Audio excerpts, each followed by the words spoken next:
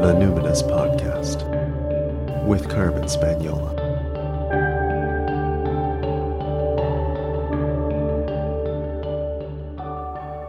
Hi there, and welcome to the Numinous Podcast, where we have interesting conversations with everyday folks about the mystery of life.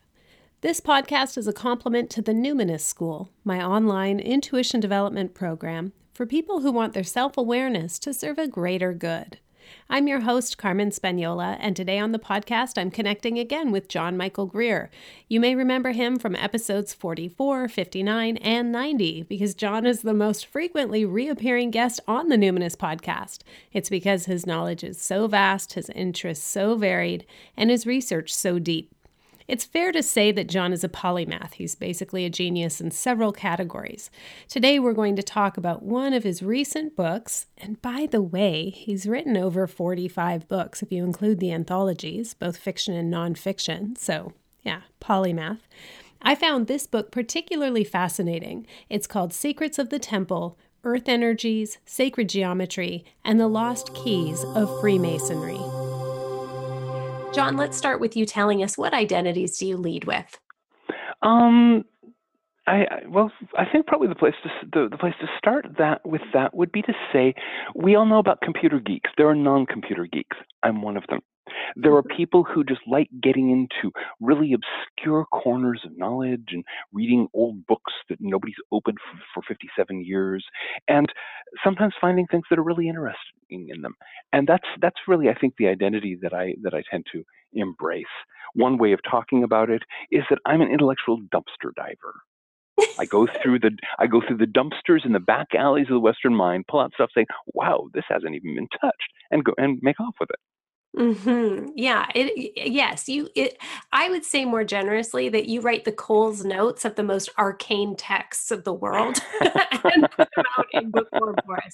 So I have been reading The Secret of the Temple, and I've gone back over it a few times. Actually, it has a subtitle. Would you be so kind as to state the whole title? The subtitle is Earth Energies, Sacred Geometry, and the Lost Keys of Freemasonry.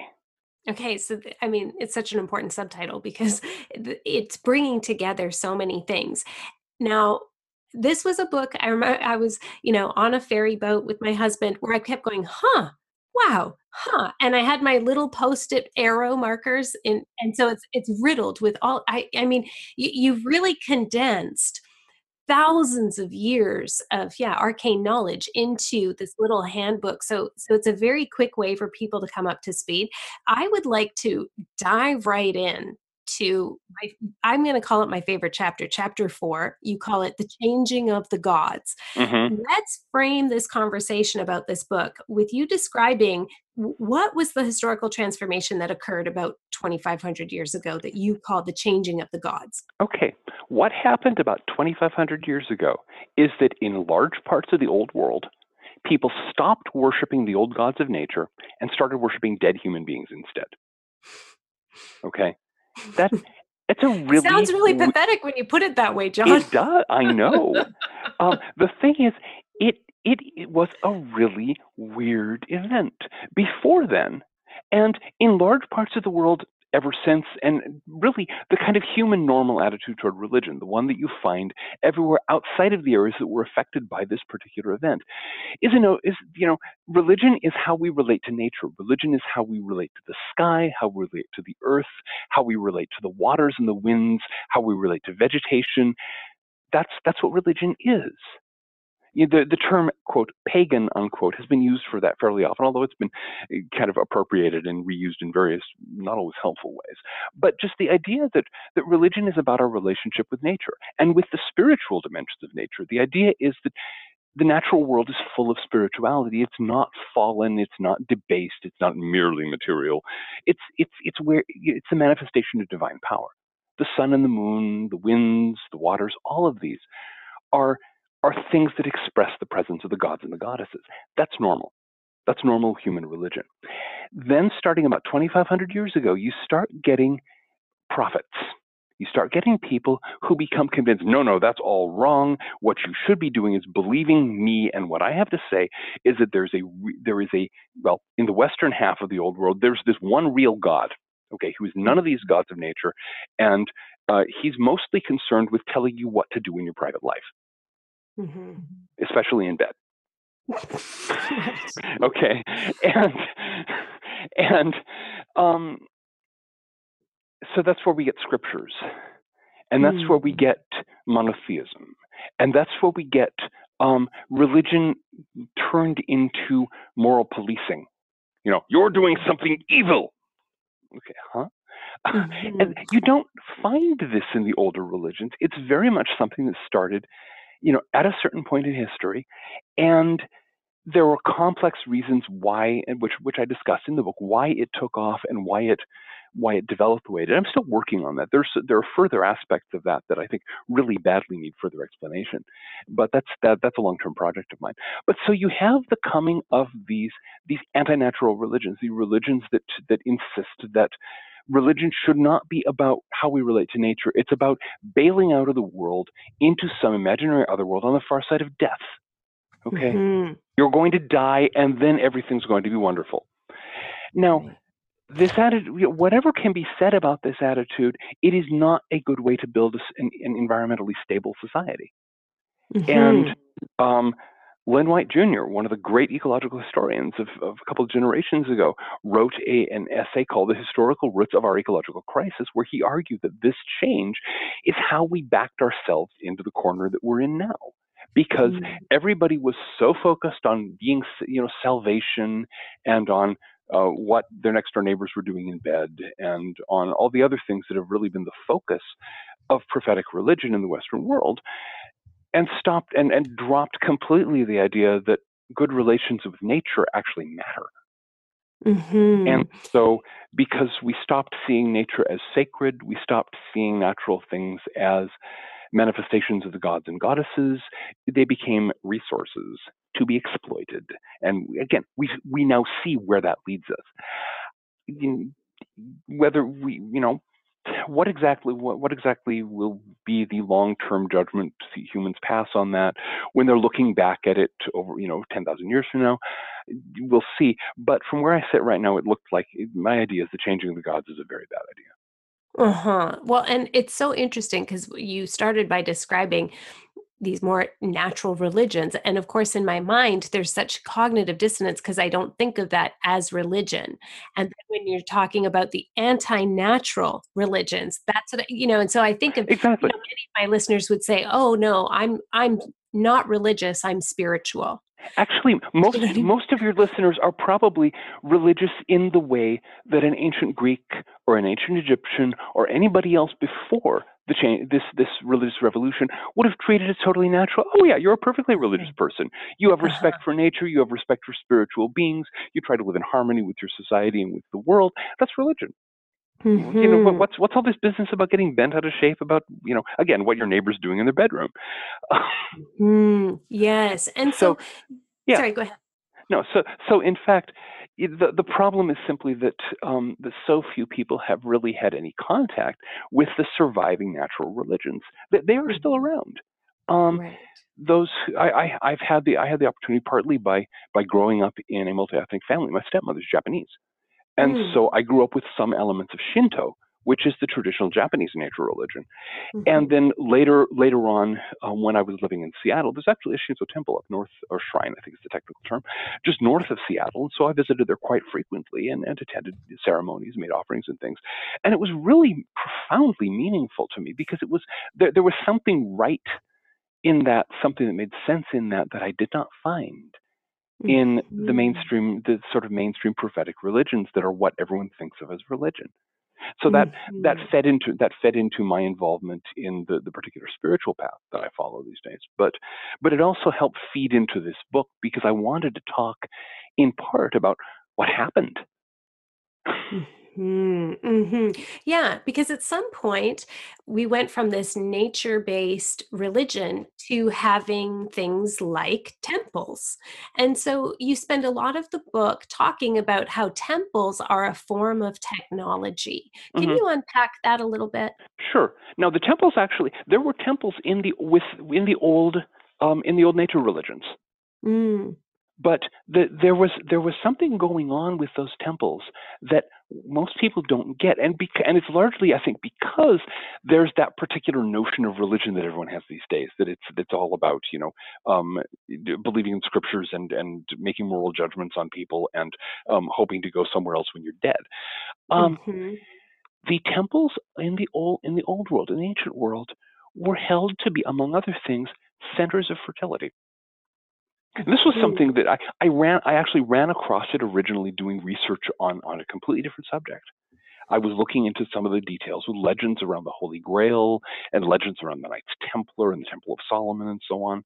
And in the process, I noticed there's all of these references to stuff having to do with agricultural fertility. I'm going, what? So I started studying that. And in fact, in the ancient world, the idea was you put in a temple and all the crops start growing better. This is amazing. I know. And that was where I just went, hold it. And so, you run across it once and it's okay. Yeah, well, the gods are pleased. Okay. But you run into it dozens of times in many different parts of the world, and you start scratching your head and going, okay, something's going on here.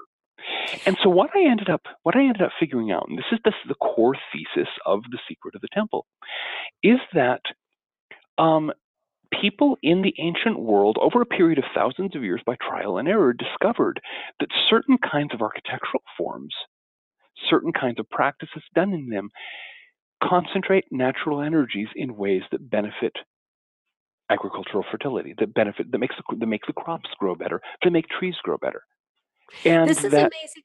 Also, yeah. I just want to say, because Go when ahead. you think of fertility, say goddesses, or when you think about some of the art and imagery in temples, anybody who's done any kind of travel or even traveled through books or the internet, looking at these images, and you're thinking, and so I automatically always think in my mind, fertility, like ensuring futurity for your ancestral line. I'd never really thought that much about that being a symbol for or being correlated with agricultural fertility, which of course would have been very imminently important for people.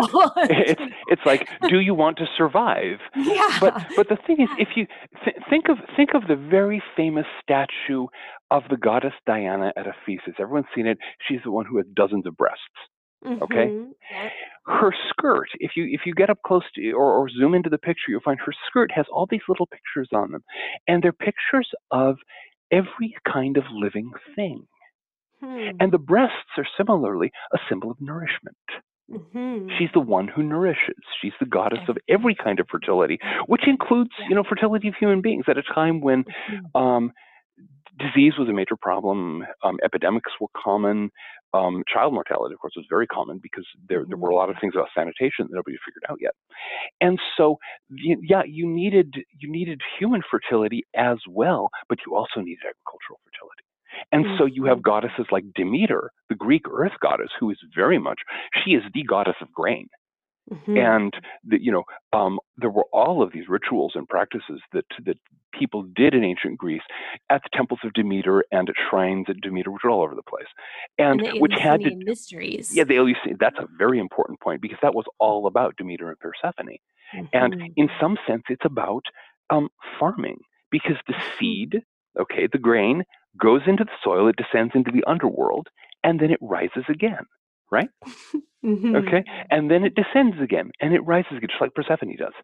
And so that's the idea was that this cycle of nature was. Remember, the idea is in the older idea of religion, the idea is that the cycles of nature express the presence of the gods and goddesses. They're not apart from the spiritual. The material and spiritual are not two separate things. The material expresses the spiritual. And so when we watch the cycle of the seasons, when we watch, the seed going into the ground and rising again, we see our own cycle of descent and ascent, of life and death and birth and rebirth. And so all of that was tied into the Eleusinian mysteries. It was tied into the many other mysteries. Of course, there were all kinds of mystery cults around that. That's actually something I'm researching now for an upcoming book. But that's another story. So, why was the Temple of Solomon, though? You talk about the Temple of Solomon in particular. Actually, I do want to sort of frame the book. You do a wonderful overview of not just old world and old world cultures, but also the New World, Mm-hmm. and you talk about how this kind of shows up in different continents and in different ways. Mm-hmm. Mm-hmm. But I want to focus on, why was the Temple of Solomon so important and influential? And then why did the Freemasons revere that particular temple as Okay. opposed to some other? And you might need to talk just a little bit about who are the Freemasons there. Okay. Yeah. Well, For granted, just everybody knows. gotcha. Well, no, not everyone knows. Now, a full disclosure here: I am a Freemason. I'm a 32nd degree Freemason. I have been through a whole series of initiation rituals conferred by elderly guys in funny costumes. Okay, got it. Okay. You I poured a have. lot of salt on I, things. Yeah. I couldn't possibly. Couldn't say? I couldn't possibly say that. I do have a very large collection of funny hats. Okay. So Okay. it's a very important thing here. But it's a running joke among some of the younger Freemasons. Yeah, we're just in it for the funny hats. But so basically, the thing about the Temple of Solomon, remember that after Christianity spread through the Western world, the idea was that all these pagan temples are evil. They're like they were created by the devil and all that kind of nonsense. The one old temple you could talk about and everyone go, oh yes, that was a temple to our God, was the Temple of Solomon. Because of the way that the Christians kind of brought out a bootleg edition of the Jewish scriptures as the Old Testament. Okay, Right. they kind of co-opted Jewish history into their own history. So the Temple of Solomon, that's a good temple. And so if you wanted to talk about temples, you had to talk about the Temple of Solomon. Okay, that was the one that you could do. And since the Temple of Solomon had these same properties, if you read in the Talmud, which is the great Jewish collection of lore and tradition, if you read in the Talmud about the Temple of Solomon, you find all kinds of references to how it caused agricultural fertility in the land around it. That was one of the places where I first really got onto the trail that I end up tracing in this book. And so the Freemasons, there's a long, complex history in the Freemasons. Nowadays, the Freemasons are a men's club that does a lot of charities. That's basically, it has some very old initiation rituals that nobody really understands anymore. It has funny hats. It has it raises a phenomenal amount of money every year to put into various charitable projects of various worthy kinds.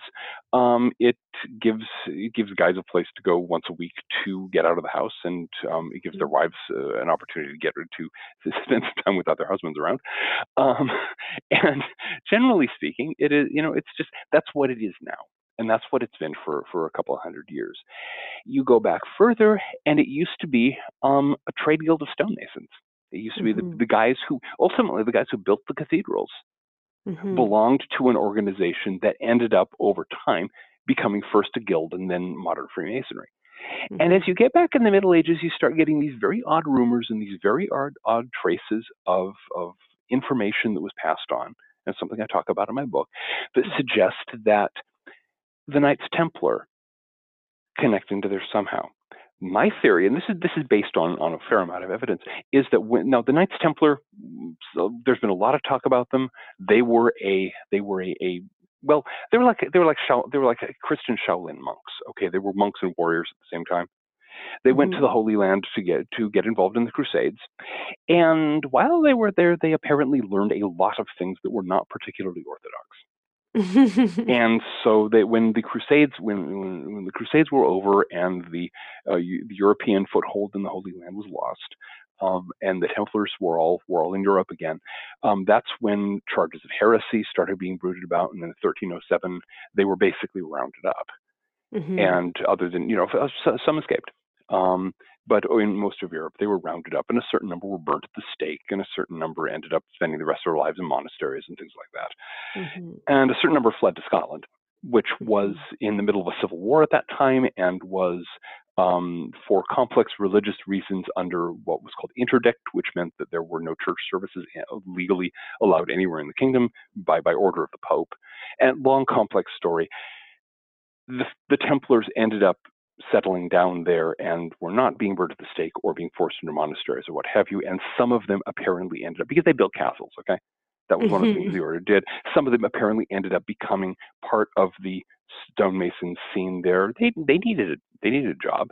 Mm-hmm. and Yeah. so and so some of their secrets ended up passing on into the Freemasons. It's a long, complex, ramified story, and things like this happen in history. Okay, Mm-hmm. so but what happened was, and this is where it gets really interesting, the Templars. During the Crusades, the Templars' headquarters was on the site of King Solomon's Temple in Jerusalem. Mm-hmm. That's Mm-hmm. why they were the Templars, the Knights of the Temple. Mm-hmm. And they did excavations in the hill underneath the temple. What they found there, nobody knows. What else might they have been up to? Nobody knows. They kept their mouths good and shut. Mm-hmm. But there are just enough traces in the material in Freemasonry that suggest that at some point the medieval stonemasons guilds knew how to do this trick with temple architecture to get the To make fertility the reaction. That right. was the original secret of a master mason. Now, Mm. here's something most people don't know about Freemasonry. Um, and it's not, it's something you can find quite readily if you want to do some research online. So I'm not giving away any secrets. The passwords and secret signs and things and so on that we use, they are not the original ones, and we know it. Right. Everyone, when you become a master mason, you're told these are the substitute words Mm-hmm. until the true secrets of a master mason will be found. Hmm. And that's been the case since as far back as we have records in Freemasonry. So Mm-hmm. what were the original secrets? My theory, as I argue in this book, is that the original secrets centered around this secret technology of agricultural fertility that was built into temples, that was built into medieval churches in many cases, and then Mm-hmm. was lost at the time of the Reformation. Long, complex story. But so that was the secret of the temple. That was the original Master Mason secret. It was the It's really secret of the Knights amazing in the Templar. book. Uh-huh. In the book, what's so amazing is actually you do start to feel kind of like you're on a Grail quest. Mm-hmm. In it. Like you're kind of like, and then this happens, and then this happens, and could it be? It's very it's like your own kind of. I'm not going to use the very popular Tom Hanks popularized book that I'm thinking of in my mind, but You can if you want to. okay, I don't want to offend you, but it reminded me of the Da Vinci Code, where you're like, oh my gosh, it's You're not this the is only where the person to. actual secret is. Yeah, Okay. you're not the only person to draw that thing. The thing is, when I was doing the research for this, and the research for this book has actually extended over about 15 years, Mm, it was like being on a Grail quest. It was like, first getting this, hold it, what's going, something very funny is going on here, and I go further, and I mhm. go further, and this turns up, and that turns up, and it just, one thing led to another, and then eventually, it was about 4 years ago Mm. that I was looking at some material related to the Temple of Solomon, and that's when the pieces fell together. And I go, holy crap! Holy crap. Yeah, Yeah, it is amazing. exactly. You This, do a whole section too on the beautiful earthen mounds, hmm the Neolithic mounds sort of hmm throughout the British Isles. And then you transport us to the New World and talk about the Mesoamerican mounds, hmm not pyramids. How do I say the no, word? Ziggurat? What's the ziggurats. They look ziggurats? exactly like the ziggurats in Babylonia, and they serve the same purpose. In fact, to this day, um, the native peoples in the Yucatan use some of the old pyramids. What they'll do is they'll take the seed corn before they plant their corn. They'll take all the seed stock up to the top of the pyramid and leave it there for a while. Let's see. There have been several different researchers who found there's a concentration of magnetic force and of electricity at the top there that actually affects the seeds in ways that make them germinate better and grow more quickly. So Again, this is mind one. blown. It's Blowing mind my blowing. mind. Yeah. Exactly. And here's the thing. Um, People in the ancient world didn't have the fancy technology we have now, but they were not stupid. They paid Mhm. very close attention. They had to pay close attention. I mean, how many of us could actually survive in a Mm, Neolithic setting for very long? We wouldn't know anything. And mhm. all the people that surround, all the people, if we met Neolithic people, they took us in here, have something to eat. They'd have to teach us such very simple things as how to gather wild foods, what kind of wood is good for what purpose, all these perfectly normal things that everyone knew back then. So Mhm. they were just paying attention to different things. We're paying attention to video games. They're paying attention to nature. I happen to think they have the right idea. Yeah. Well, and I like that you brought us here because in the book, something that really leapt out at me as you know, you have these sort of experiences of coherence when you Hmm. read something. This happened for me. You noted in the book that incense, chanting, bread, and blood taboos are elements common to temple traditions, like across cultures. And so, that really, there, that biological sense of rightness and resonance Hmm. just jumped out. I Hmm. was like, oh, yes, that's so ancient and very common. And I'm curious, what's your take on that? Why are those particulars important? Like, what do you think they represent to humans across time and geography? You see, I don't think it's a matter of what they represent.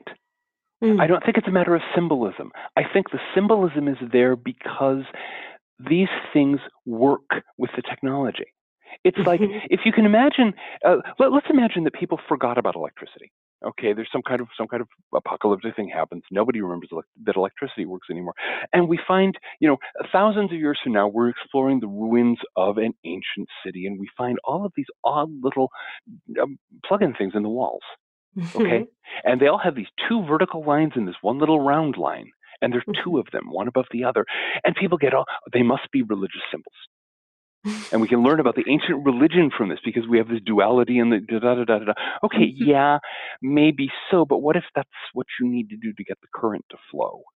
Mhm. And that's what I think is Mhm. going on here. These particular things ended up becoming culturally important because they were important to the temple technology. Because if you use incense, you get certain effects, Yeah. as I argue in my book, relating to that part of the electromagnetic spectrum right where microwaves blend in infrared. You can Oh, generate those frequencies, and plants and insects both interact with those frequencies. yeah. Um, you know, if you're doing things, the thing with bread, how this works, I don't know. It requires much experimentation is needed, and good luck getting a grant. But all over the world, people will take an object of whatever the local grain is, whether it's wheat, whether it's rice, whether it's corn, they'll put it in a sacred space and leave it there for a period and do some ritual and take it out and eat it and get a spiritual rush from it. Mhm. Okay? Now, Mhm. yeah, there's a lot of symbolism in that, but maybe there's also something that's not symbolic in that. And that's what I'm suggesting. That in Mhm. fact, in some way, the grain products are influenced by what I call the temple effect. Mhm. Okay, they're influenced by that technology in ways where you ingest that and it affects you. It influences your state of consciousness. Yeah. And so, and with all of these various taboos, everywhere around the world, practically. Before people go into a sacred place, they wash their hands, Mhm. or they dip their hand into some water. To this day, in a Catholic, in a traditional Catholic church, you go to the vestibule, you go to the little thing of holy water, you cross yourself with the holy water. Okay, Mhm. in a Greek temple 3,000 years ago, you do almost the same thing. Mhm. In a Shinto shrine, to this day, you wash your hands, you wash your mouth before you at a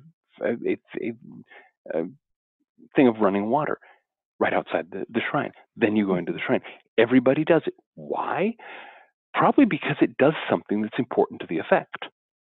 Mhm. And so it's very, I mean, it's great that so many people are paying attention to symbolism. That's one of the great gifts that Carl Jung actually gave the modern world by really pointing up to us.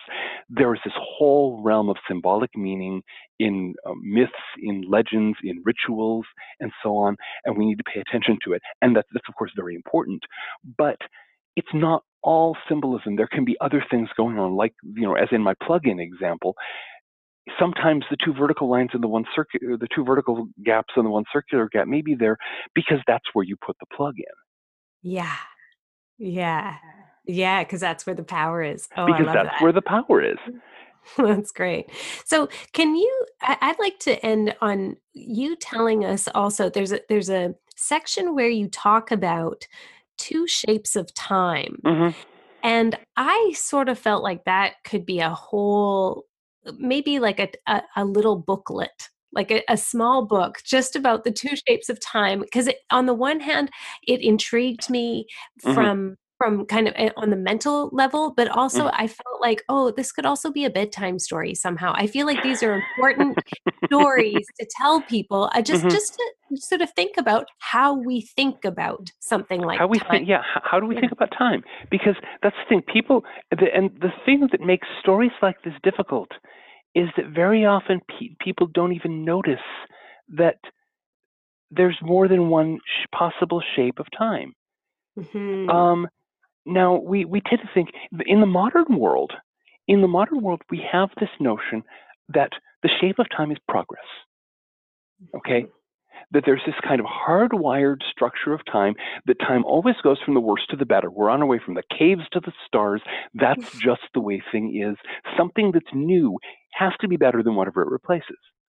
No, in fact, that's nonsense.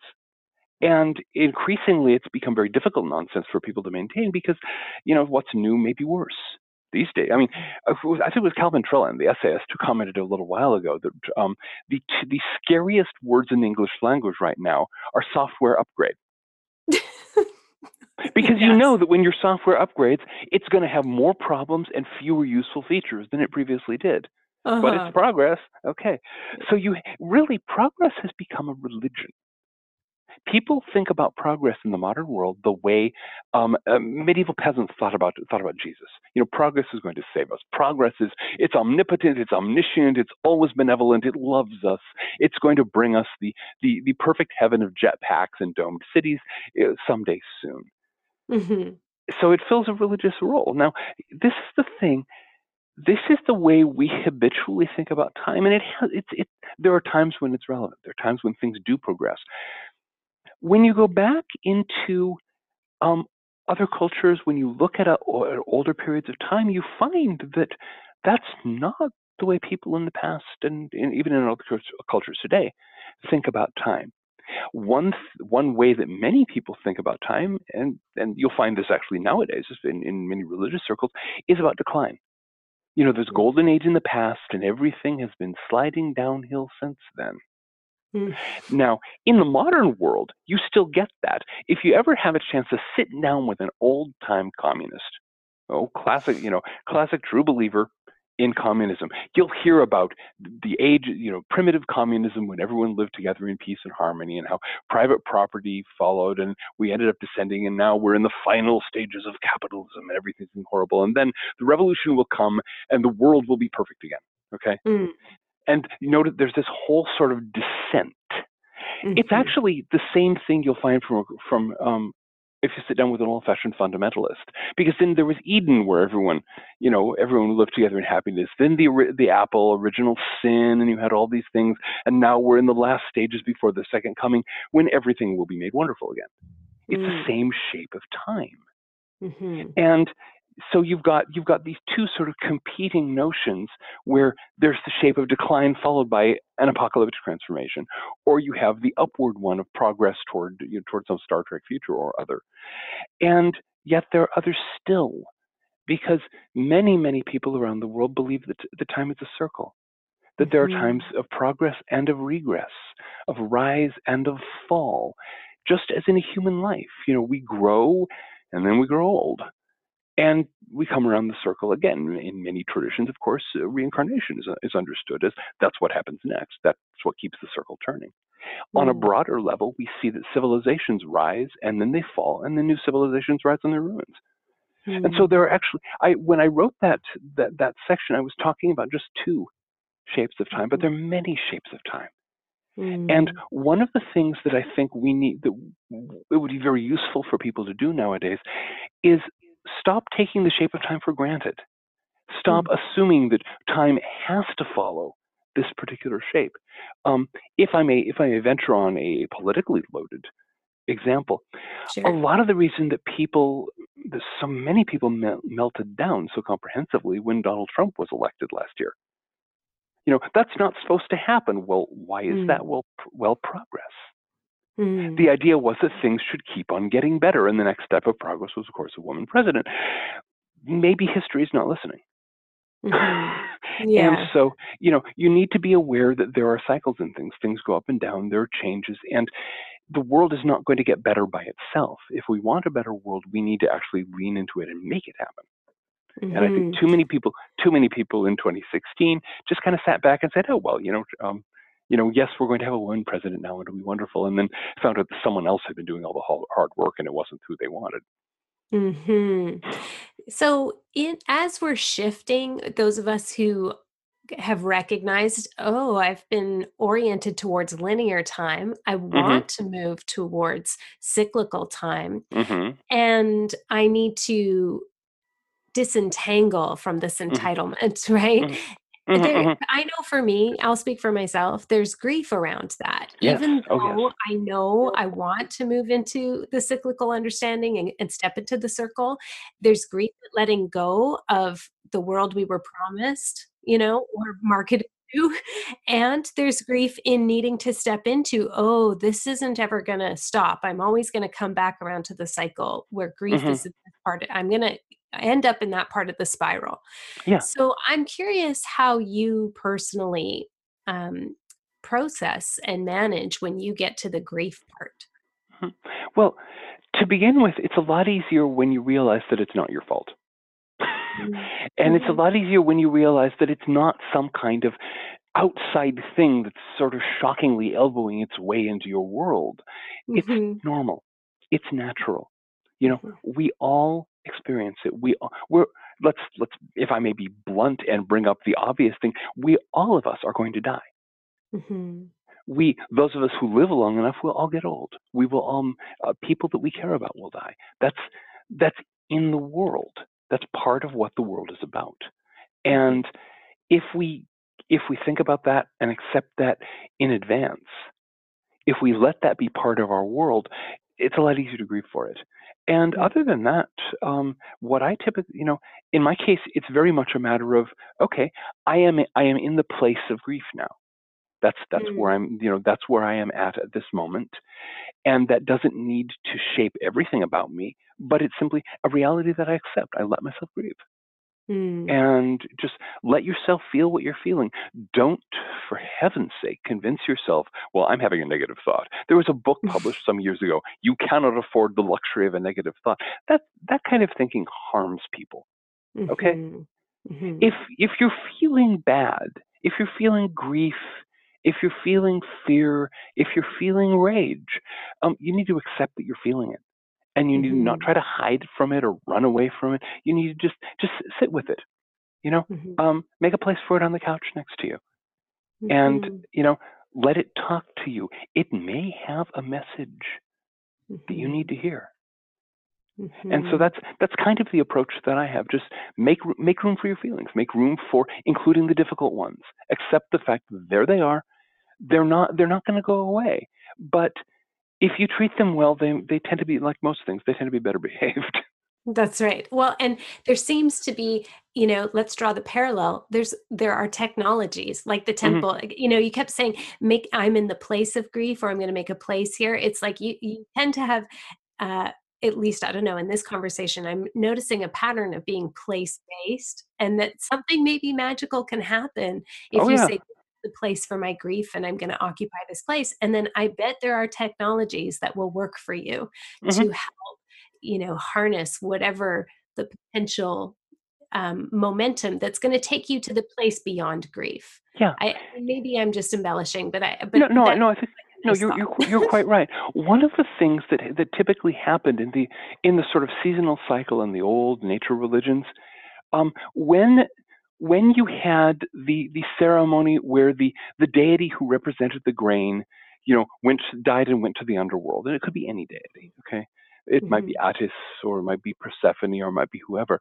Um, there was a part of the ritual that went along with that holiday was grieving. Mm. You'd hear Mhm. people crying for the dead god, and they were Mhm. crying for themselves too. They were crying. It was a way that you could express your own grief and just be with grief for a while. Let that be a part, knowing that the god or the goddess is going to pop up out of the soil again. But you can let Mhm. yourself grieve for it while while when I don't mean to bring in an unpleasant pop culture reference, but knowing that winter is coming, but knowing Right. that spring is on the other side. Mhm. Yeah, Okay. that's a really neat, thought, though, as you were saying that, um, this is the time when we grieve. Sometimes I find I can get so functional, like I have so Mhm. many responsibilities, but knowing that I have an appointment or knowing that there's an observance at some kind of ritual on the calendar means I can carry my grief until I can get to the place where I can express my grief. So it's kind of both, right? It's like being in the grief place and getting to spring, but sometimes you're in summer and you can't wait to get to the place where you can just let loose. Yeah, exactly. Exactly. Mhm, Yeah. mhm. Well, I really appreciated the book Secret of the Temple. I learned so much about history and temple technology and the Mhm. Freemasons and the Knights Templar. I mean, it really, if a person's into this kind of historical geekery like I am, I mean, this is a great book. So Me thank you too. so much, John, for sharing the stories and coming on. Thank you. I really enjoy. I'm delighted that you enjoyed it, and I've really enjoyed our conversation. We super geeked out in that one, didn't we, my friends? I did anyway. And you can demonstrate your learning by using the term ziggurat in conversation today. Bonus points. But honestly, I think the whole conversation can be well summed up in that section, where I said to John, incense, chanting, bread and blood taboos. What's the deal with that? And he said, it's not a matter of symbolism. These things work with the temple technology. I love that as a concise explanation. Thanks so much to John for being on the show today, and I'd like to thank all my listeners living in Newfoundland and Labrador, Canada. I've always wanted to see the airport in Gander, Newfoundland, you know that, since even before it was made famous by the local residents and their hospitality during 9/11, and more recently, in their newfound fame in the Broadway play Come From Away. The airport there in Gander is a gem of mid-century modern design. It's been featured in many magazines. Someday, I will make the 7,000-kilometer trip to your side of the country to see you. Now, some of you need to check your calendars because deposits are due April 1st to come on quest with me during the full moon in June. Who's coming with us this year? Me, Ashley, Patricia, and more. You can now place your deposit online and learn all the details on my website under the Retreats tab. Go to carmenspagnola.com, CarmenSpagnola. Until next time, take care.